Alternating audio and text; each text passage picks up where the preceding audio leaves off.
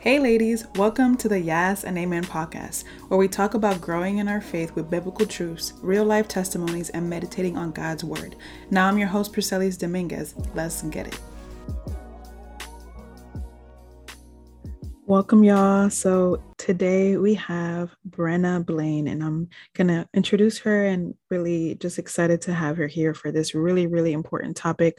I know say really important every time, but really this does matter so much to the church and something that, I haven't really talked about too much in the past. I have a lot of people in my life who are LGBTQ, whether friends or family, but I haven't necessarily shared too much about this because the reality is I don't know a lot, and I want to be learning more about what the Bible says, what God says, all about this. And so today we have Brenna Blaine. She's a Christian speaker and writer, and we're going to be talking about this topic. And so let me introduce her, and then we'll get right into it. So if you look at Brenna Blaine, you might not guess that she works in ministry.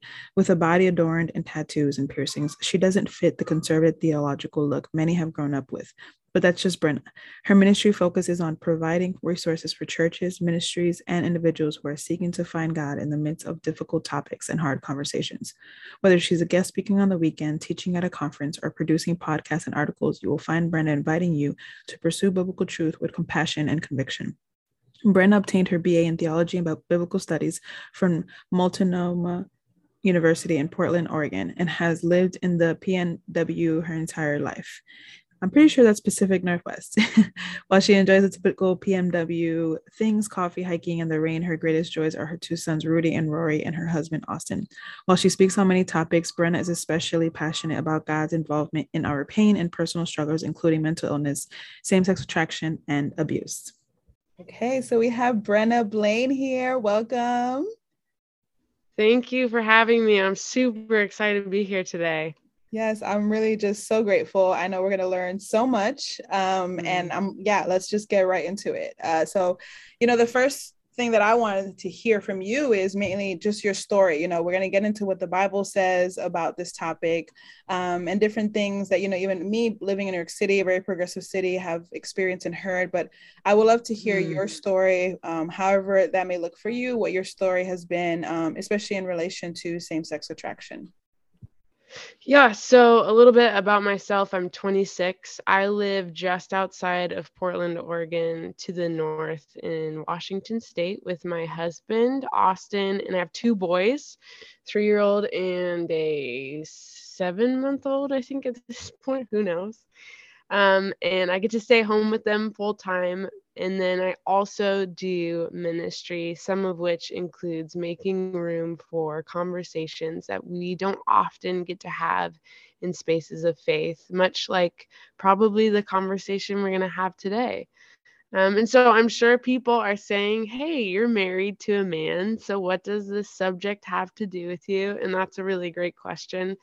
And the short answer is that when I was 14 years old, I realized that I was gay. I realized I was attracted to the same sex, and I wasn't really sure what that meant for me because I had grown up in a church that held to a historical sexual ethic. And in other words, that means they believe that God's design for marriage is to be between one man and one woman for life. And I had to work through not only my faith, I guess, on a real basic level at that age. Like, do I believe in the God of the Bible that I've grown up being presented? But I also had to ask, do I believe following him does or does not require surrender of what my personal desires would seek, when we look at scripture. And so from ages 14 to 18 was really the season of wrestling and asking questions and struggling.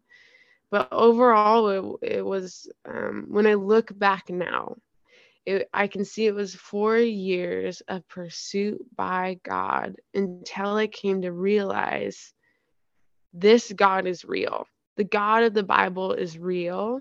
And I believe he has the absolute best, not just for me, but for his creation as a whole. And stepping into that, or at least conclusion that I came to from reading the Bible and doing research is that stepping into that requires surrender of things that we see maybe as deserved or as desired or as fulfilling, things that the world would say we should indulge ourselves in. Christ says, hey, I know what's best for you. I made you. And if you're going to be my disciples, right? We see that in Luke 9:23. He says, if you're going to be my disciples, you must deny yourself and carry your cross. You have got to trust me. And so I wouldn't say I even learned that in just that 4 years. I'd say even up until now, I'm still learning this in just incredible ways that I'm so humbled to be in communion in relationship with God and to get to have these conversations. So that's just a little bit of that. Wow. Yeah, that just really blessed me that you even came to that conclusion and went on that journey as a teenager. You know, yes, like you grew up in church, but just even that choice of going to try to, learn and figure out what you believe and figure out where you're going to stand on this as a teenager. That just amazes me and it encourages me because I think, especially when we think about, I have teenagers in my life that, especially nowadays, I think the data is that 1 in every 3 teens currently either identify as they or transgender or part of the LGBT community, like 1 in 3, which is quite a lot compared to when I was a teenager, or I'm sure that when you were a teenager. So even just hearing that, I think also gives hope and just like we can believe and trust that like teenagers, maybe not all of them, but many of them are choosing a journey of like really figuring things out. And I'm sure as adults, we can like walk alongside them and like, help them, that they could realize that they can trust us in helping them do that. I don't know if you had like adults that encourage you or walk alongside you. Was this journey like by yourself of really like learning about this stuff, figuring it out, or were like there other people in your life helping you with that?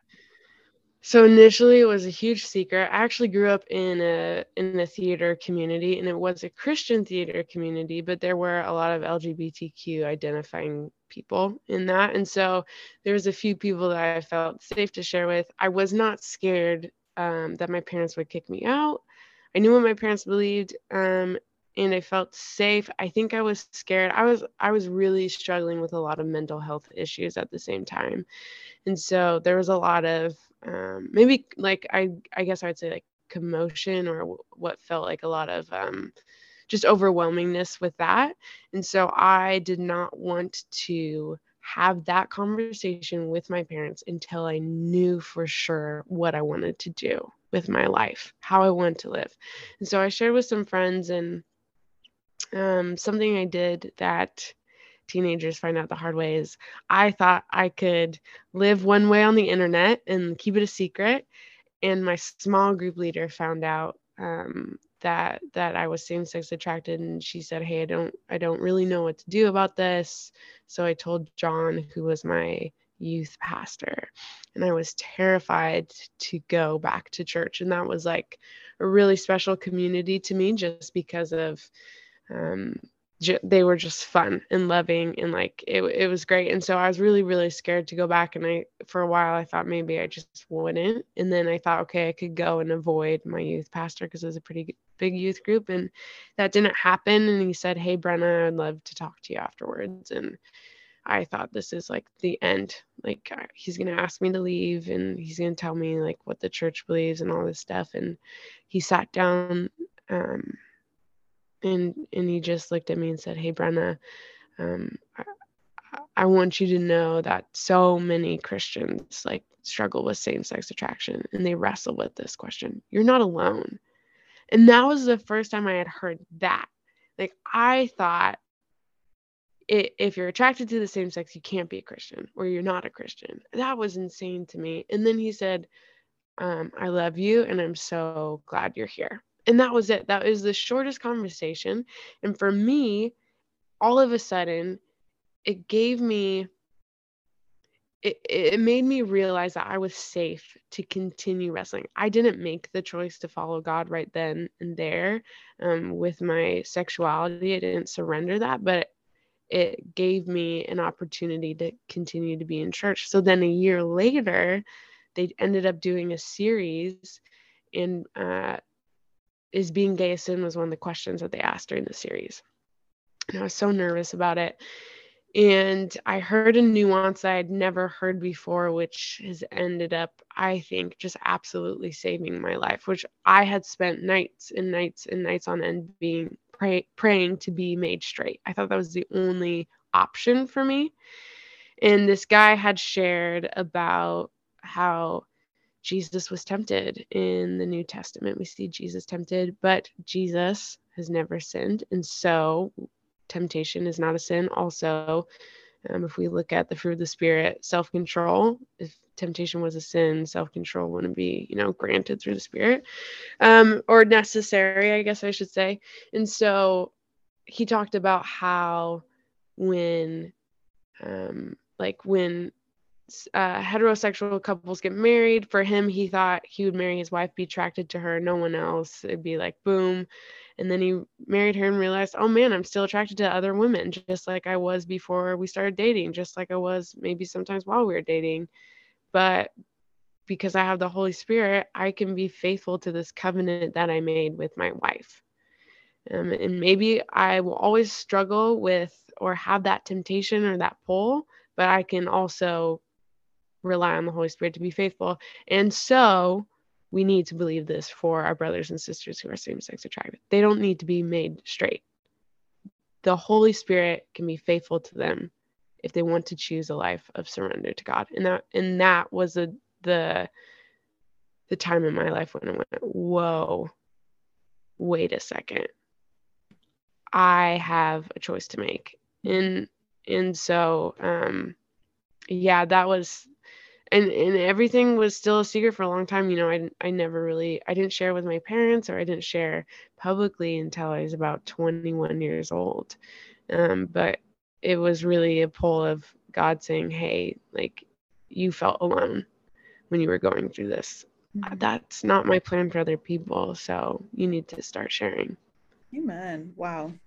Praise God for that pastor, that youth pastor. Yeah. That makes me think of kind of just like you were talking about how people, say like, oh, you have to be made straight or things like that. Like these kind of just like, I would say like bad theology, right? And then I think about, so here in New York, I've had several conversations with people where Christians have used the term that someone who is a Christian that is choosing, so in your example, like you, that is choosing, that say some same-sex attracted, but is choosing to marry the opposite sex, is someone choosing to live in the closet. And so what would you, and these are Christians saying it, this is not, these are Christians have told me this. What would you say to people, Christians who say that? And I don't love or agree with that term, but I'm more interested in what you think about that term and why, Christians say it. And then have you experienced people mistreating you and judging you or condemning you because of how you communicate about this and your choices? So I guess with that first question, being in the closet, I would say if this is something we're wrestling with, it's probably revealing in terms of our understanding of scripture, and then also maybe revealing of our heart posture towards people. So I guess the first thing I would address is some people will hold this stance because they believe the Bible, either that the Bible is affirming or that morality has changed and that God today is affirming. And if that's where you land, I think the easiest thing to say in this moment is that we disagree. And I don't think that conversations on the internet usually change people's minds. I think that comes through relationship and time, as well as scholarly research, and if it ever does happen. But I would say, even if you are an affirming Christian, this is what I want to say to you. As someone who has had this conversation, and who has lived a life wrestling with sexuality in the same world that you live in, right? Like, we are not experiencing different realities. I would say that the agony and the wrestling and the pain and the loneliness and the hurt that LGBTQ plus people have experienced is not contained just to those who live an affirming lifestyle. And so when you meet someone or have a relationship with someone who shares that they're same-sex attracted, but they have come to the conclusion that the way they want to honor a traditional sexual ethic, and that means either remaining single or marrying the opposite sex if they do get married, I would say, please, please, please hold space for them and their choice the same way you would hold space for anyone else who has come out and is affirming or who is wrestling and in the process of coming out. I think about often how agreed upon it is that outing someone is unkind and not loving and not the right thing to do. That's something that someone needs to make do on their own time and their own choice. In this conversation, even when they make the choice that you don't agree with, I still think it's worth honoring them and being respectful to them.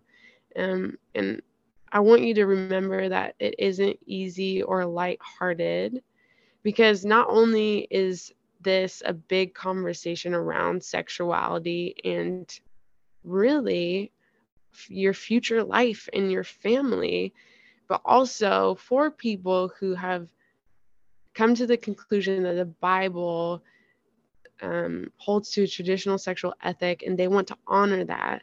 That also means they're living a life of surrendering their desires, and that it involves their belief system, their religion, which is not a small thing at all. And so I would just say, yes, you can disagree. I think healthy conversations around that is important, but to dehumanize or use unkind words when someone is sharing from a personal place, when this is their story, they're not just not affirming, but they're non-affirming and they're same-sex attracted, to just hold grace for them. And then the other question you asked, have you experienced people mistreating you, judging you, or condemning you for my choice to live a traditional sexual ethic and also share online, which I guess is probably the bigger part of that. I would say I remember growing up kind of during what I perceived to be the height of the Westboro Baptist protests. And I saw them on TV. I want to say it was before I had the words to describe that I was same-sex attracted. So probably like 6th grade was when I watched it and actually noticed what was going on. And the hate and the people on that screen just devoid of any sense of kindness or grace or love. And I remember thinking, why the heck would anyone look at this specific group of Christians, but even see all Christians through a lens of them and say or think, oh yeah, I want to get to know that Jesus or the person they believe in. That's insane to me, because they held up signs and they shouted things like, you're going to hell, and they called people the F word. And that's the reality of what the LGBTQ community has endured historically from the church. And that shouldn't have happened, and that shouldn't be happening. That is the truth. Now, maybe you're saying my church wasn't like that, but I also want to say, if your church is just saying this is what we believe about marriage, but they're not actually diving into the nuance of, and we also acknowledge that there are Christians that deal with same-sex attraction, and they're not pouring into them, and they're not learning how to love them or having conversations with them, I think it can be just as damaging. So at the same time, I think from my perspective, if you are a queer person or same-sex attracted person that doesn't fit the narrative of what you're supposed to look like or the life you're supposed to choose, especially I told you earlier, I'm just outside of Portland, Oregon. It is not uncommon to be shamed or hated for that. So I've been told, I would say affirming people by affirming Christians, not necessarily LGBTQ people. This is affirming Christians. I've been told by affirming Christians, because of the choice I've made to follow traditional sexual ethic and share that publicly, that I'm going to hell. I've been told that I contribute to young people's mental illness. I've been told people have said terrible things about online, about my sex life and my family and the legitimacy of my husband and I's relationships and my children. And the thing that I think about with that is that anytime you share any opinion online or anything about how you choose to live your life, you're always going to get pushback. Like, that's just how it's going to go. That's just life. But my thing with affirming Christians specifically is that when I look at the New Testament and people who have had encounters with Christ heals them, he ministers to them, whatever, or like the woman at the well, and he says, hey, go and tell people about me. They usually go and do two things. They say, I met this man. He gave me freedom. I want you to taste freedom. Come back with me. Or they say, I met this man and he knew about my life. He knew about my shame. He knew they shared their testimony. What never happens in the New Testament is that Jesus sends someone out and they go to someone and they shame them about the life that they're living. And so what I find interesting about that is that I've never been confronted by an affirming Christian who said, Brenna, I love you so much. I just want you to taste the freedom that Christ is offering. Like, I've never been told that. I've always been encountered or people have always come to me out of anger and frustration. And I get that with this conversation, with how many layers there is to it. But if this is something that you believe Jesus stands for, I want to call to freedom. That's what's going to compel me, right? Like, if I believe there's freedom in Christ, man, I wish, and I would say, I think I've done that in my life as well. Like, I've shamed people. I haven't made way for the Holy Spirit to be alive and fully acting in my life. But I just think that's interesting that the conversations are always out of a place of anger and frustration and unkindness, and never out of a place of, hey, I would love for you to experience this freedom. That's really good. And I think too, out of like judgment, because of what you said, of just like, because I know for me in spaces that I've communicated certain things, it's like, well, I sound judgmental by not affirming, but then are you not sounding judgmental by telling me, that I'm wrong, or that I'm like, I'm not saying anything bad about anyone. I'm just saying what I believe the Bible says, right? So it's just so interesting how it's just like we're pointed at a certain way, like people, Christians that are non-affirming, and then whether Christian or not, the affirming, it's like, well, like, you're judgmental, or like, you're not considering certain things.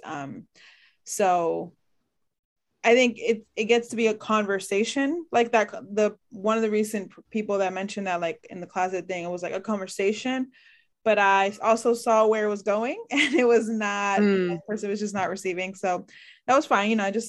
We're not always going to agree, and that's okay. But yeah, I think it's important for us to hear specifically like what affirming Christians have like, communicated to you, because we can like even like reflect, like, has there ever been time where I have communicated something, where I've shamed someone versus help them or love them or showed compassion towards them in that moment?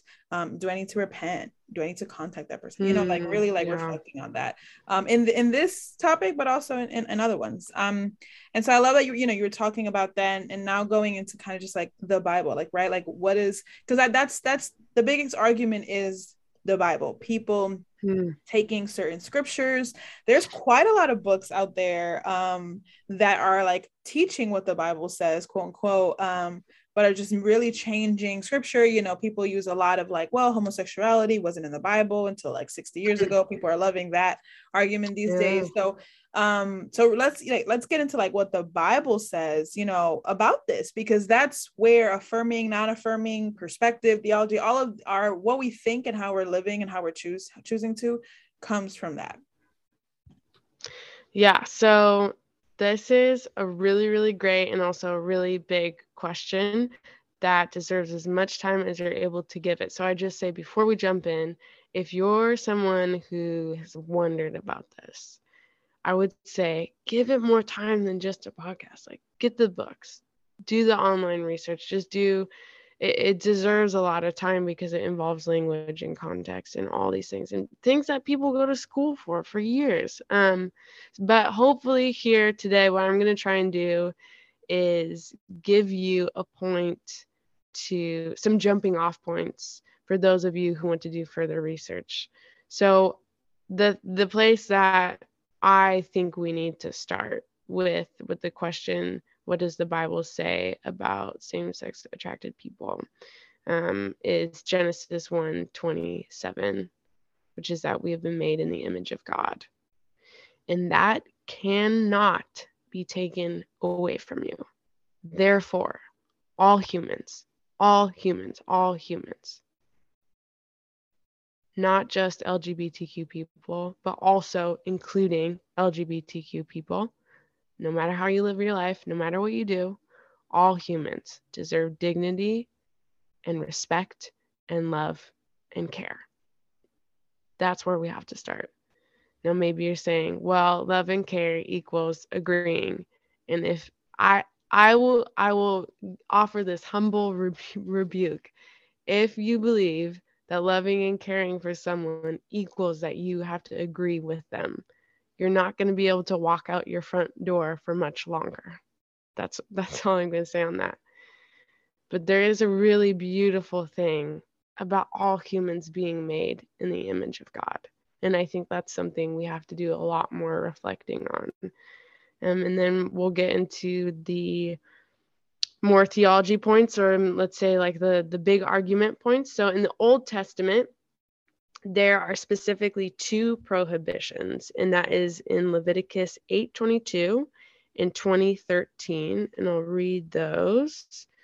Leviticus 18:22 says, "You shall not lie with a male as with a woman; it is an abomination." And then Leviticus 20:13, "If a man lies with a male as with a woman, both of them have committed an abomination; they shall surely be put to death; their blood is upon them." That is not something that sounds great. So I'll just say, when we go through this, I'll just kind of say what affirming believers would say about that, and then the rebuttal. So affirming believers with these two passages specifically would look at these and say the first argument is that the Old Testament is no longer binding. And if you think about Jesus coming back and fulfilling the law, it might be like, oh yeah, that makes sense. But there's some specific things about the law in the Old Testament that we need to look at. And so the Old Testament law is broken up into three different types. Ceremonial, which has a lot to do with the way food is prepared and menstrual cycles and sex and stuff like that. Then there's civil laws. I think it would be the tattooing specifically that's more civil, because of the way that the surrounding peoples lived. If you had tattoos, it looked like you were worshiping similar gods to them. So that would be an example of civil law. I might be wrong on that, but I'm pretty sure that's what it is. And then there's moral law.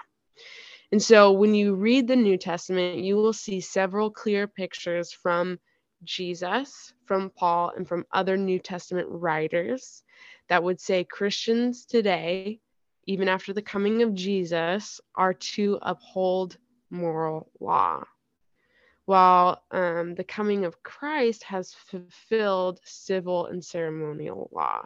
So like, that's why people say you can get tattoos now. That's why this is a graphic one, but it always comes up. That's why women can have sex on their period. Then there is the question with these verses of exploitation. So are these verses just talking about rape or pedophilia?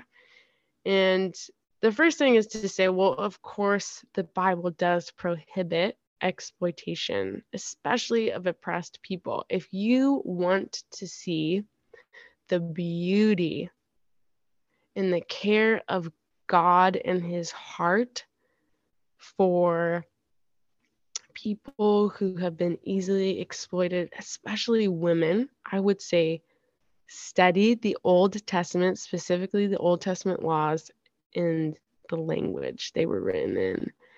I just heard a lecture by Dr. Sandra Richter, and it was the most beautiful, mind-blowing lecture I'd ever heard of. But there's a lot in that we can't get just from reading the ESV or the NIV. We don't get the depth of that. But anyways, going on, there isn't anything in those texts that would suggest it limits those prohibitions just to interactions of exploitation. So that's the Old Testament. Then New Testament prohibitions, there's a few more than the Old Testament. It'd be Romans 1:26 through 27, 1 Timothy 1:9 through 10, and 1 Corinthians 6:9 through 10. So let me read those really quick.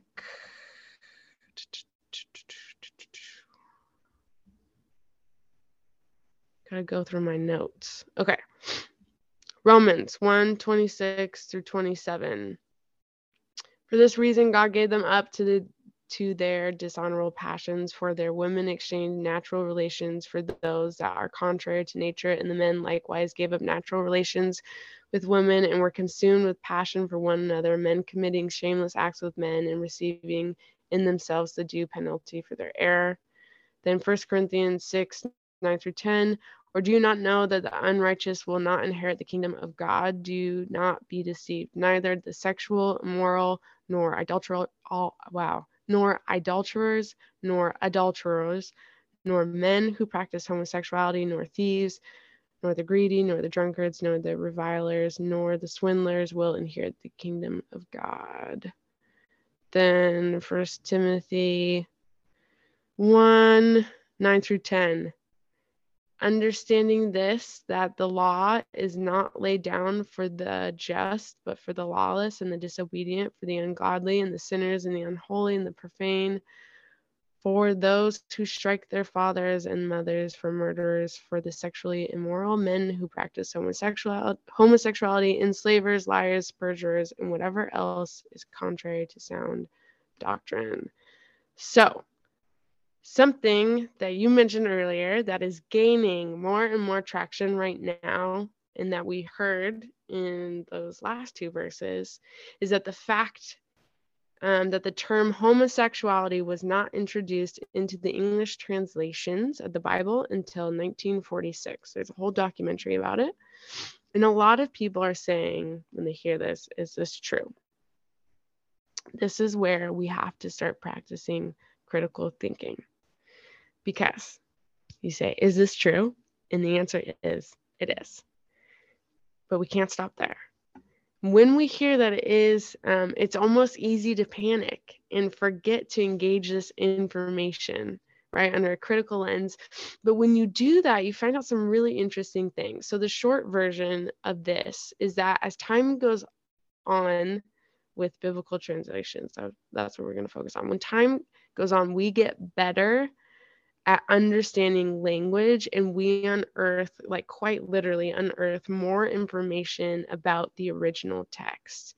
And so in 1946, a team of scholars felt that the translation in these verses would most accurately be the English word homosexual or homosexuality, which is wrong. So we have to ask why.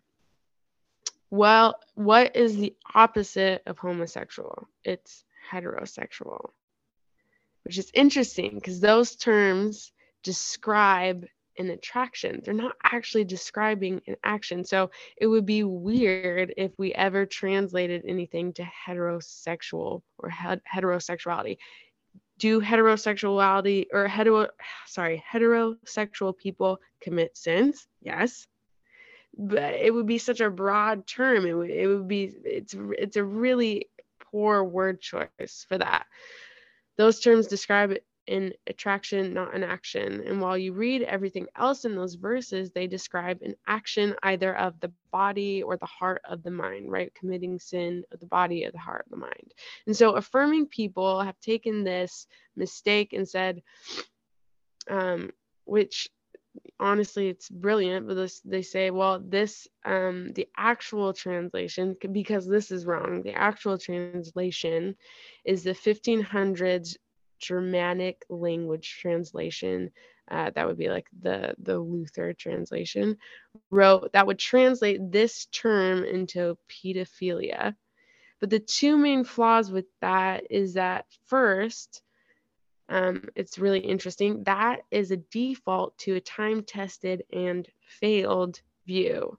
As I said earlier, as time goes by and our understanding of language grows and we discover more of Greek and Hebrew text in the original text that help us to better understand the language as it was written and as it was meant to be heard, defaulting to a 1500s translation would be very similar to me today saying something along the lines of, I don't think that the COVID vaccine is helping me, and so I'm actually going to go and leech my body.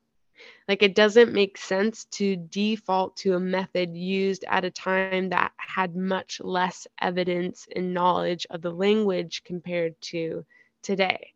The second flaw that is there is that are many Greek words used for explaining and describing pedophilia, and none of them are used in any of these verses. And the interesting thing about that is now many affirming scholars have actually come to agree with this point. A lot of affirming scholars who studied the language say there can't really be an argument for affirming sexuality from the Bible. So Lewis Crompton and Bill Loader are just two of those affirming scholars who write about this in books, if you want to look that up.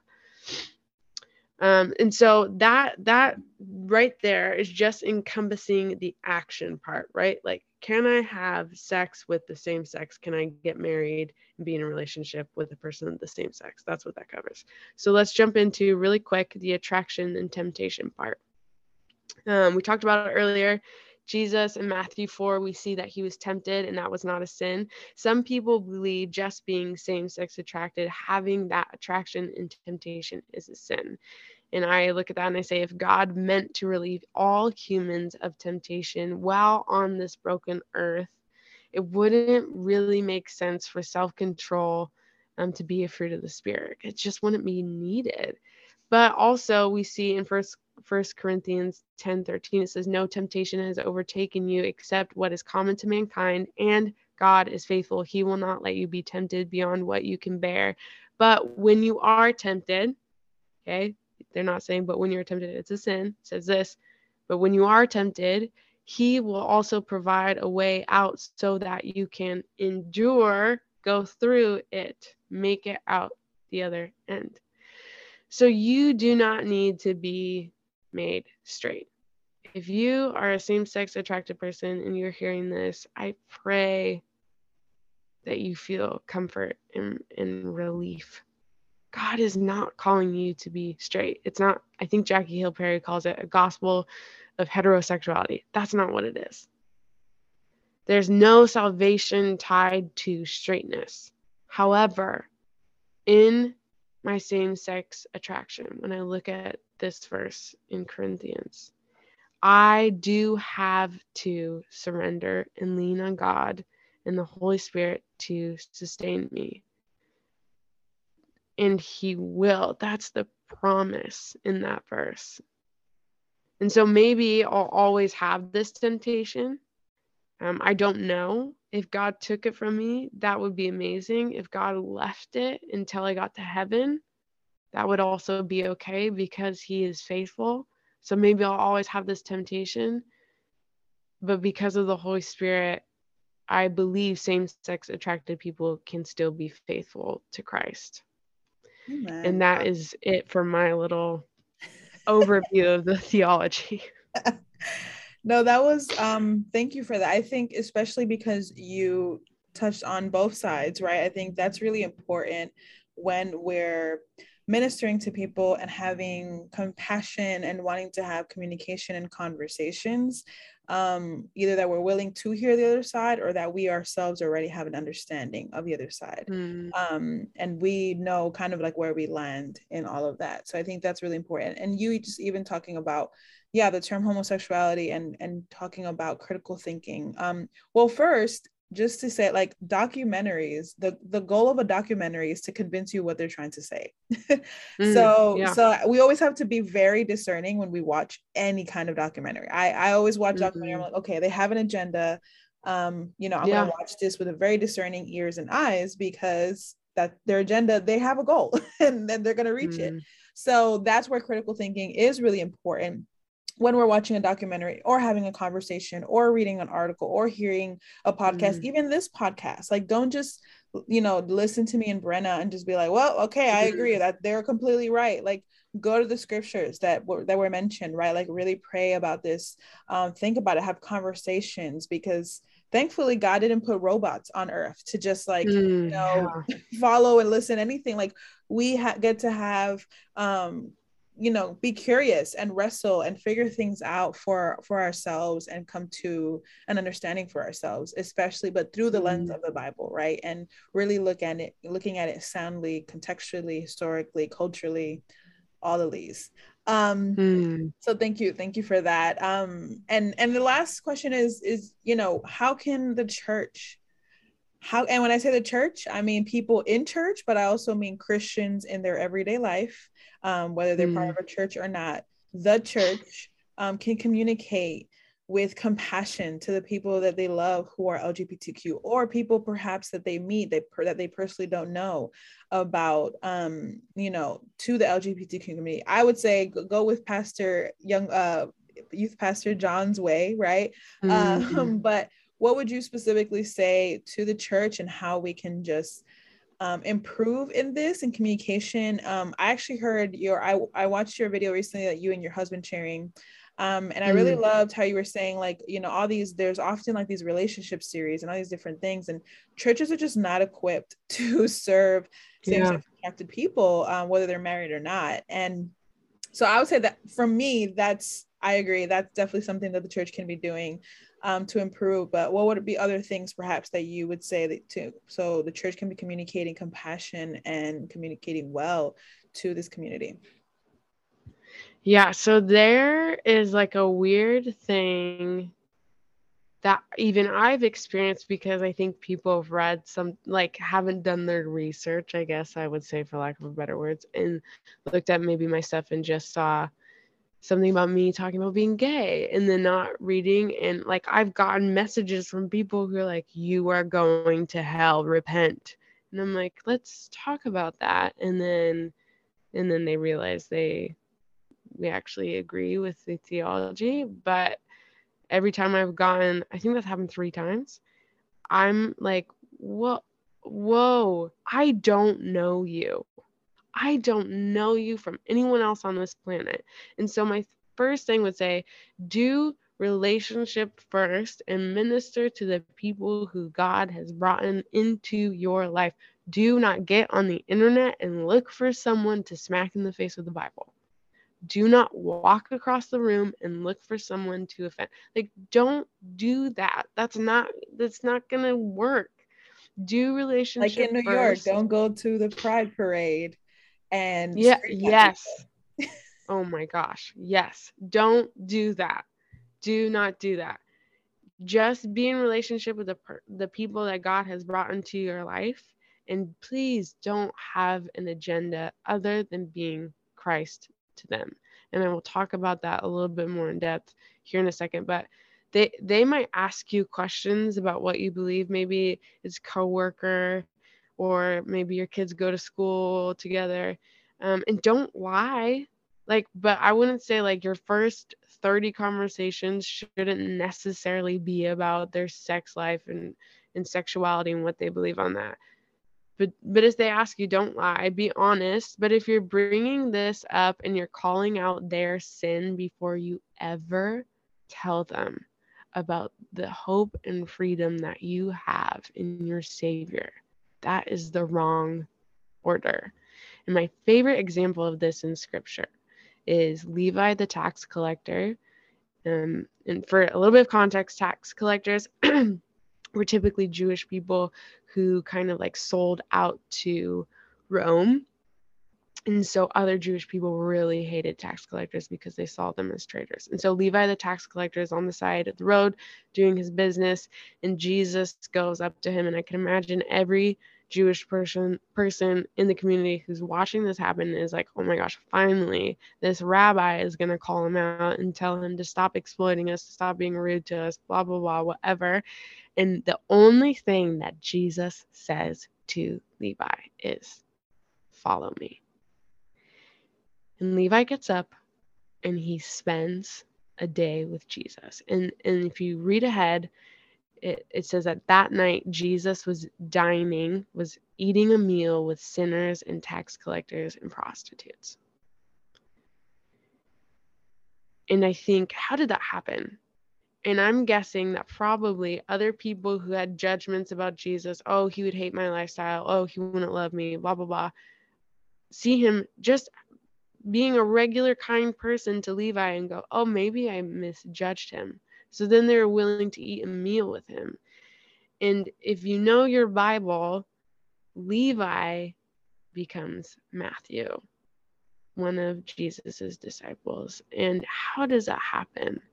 Jesus invites Levi to just do life with him. And through Jesus living truth and grace, embodying it perfectly all in once, which we cannot do perfectly, but we can hold an effort because we have the Holy Spirit. Levi experiences truth and is compelled out of kindness and seeing the freedom in Christ to leave his old life and to become Matthew and to literally follow Christ with his life. So live your life and love well. And lastly, do not hold non-Christians to Christian standards. That is the wrong order. That is the cart before the horse. Be honest when they ask. You don't have to lie, but be humble and be kind and hold grace. That's it. Yes. Thank you so much for that, Brenna. I hope we hear it. I hope we do it well. I think the church, has a lot of growing to do in this area. And I thank you for you and your testimony and how God has moved in you and through your family and just your willingness to be bold with what you believe in. I learned so much at this time, and I'm just reflecting now and thinking about like how I can be, better and do better and just approach people in a different way, right? The thing is that we can always, sometimes we can be like, well, I'm being, Christ-like, or I'm being Christian. There's always more compassion we can have. We can always be kinder. We can actually always do something more, right? We can have more self-control. We can have, we can express more joy. And so there's always more opportunity to do more. Mm. So I pray that's how, people hear this, especially people perhaps that are not in the LGBTQ community, whether affirming or not, that they can just be more of what Christ is to people, right? Exemplifying love in major ways. So thank you. Please tell people where they can find you. I know you have a podcast too, so you can just share your things.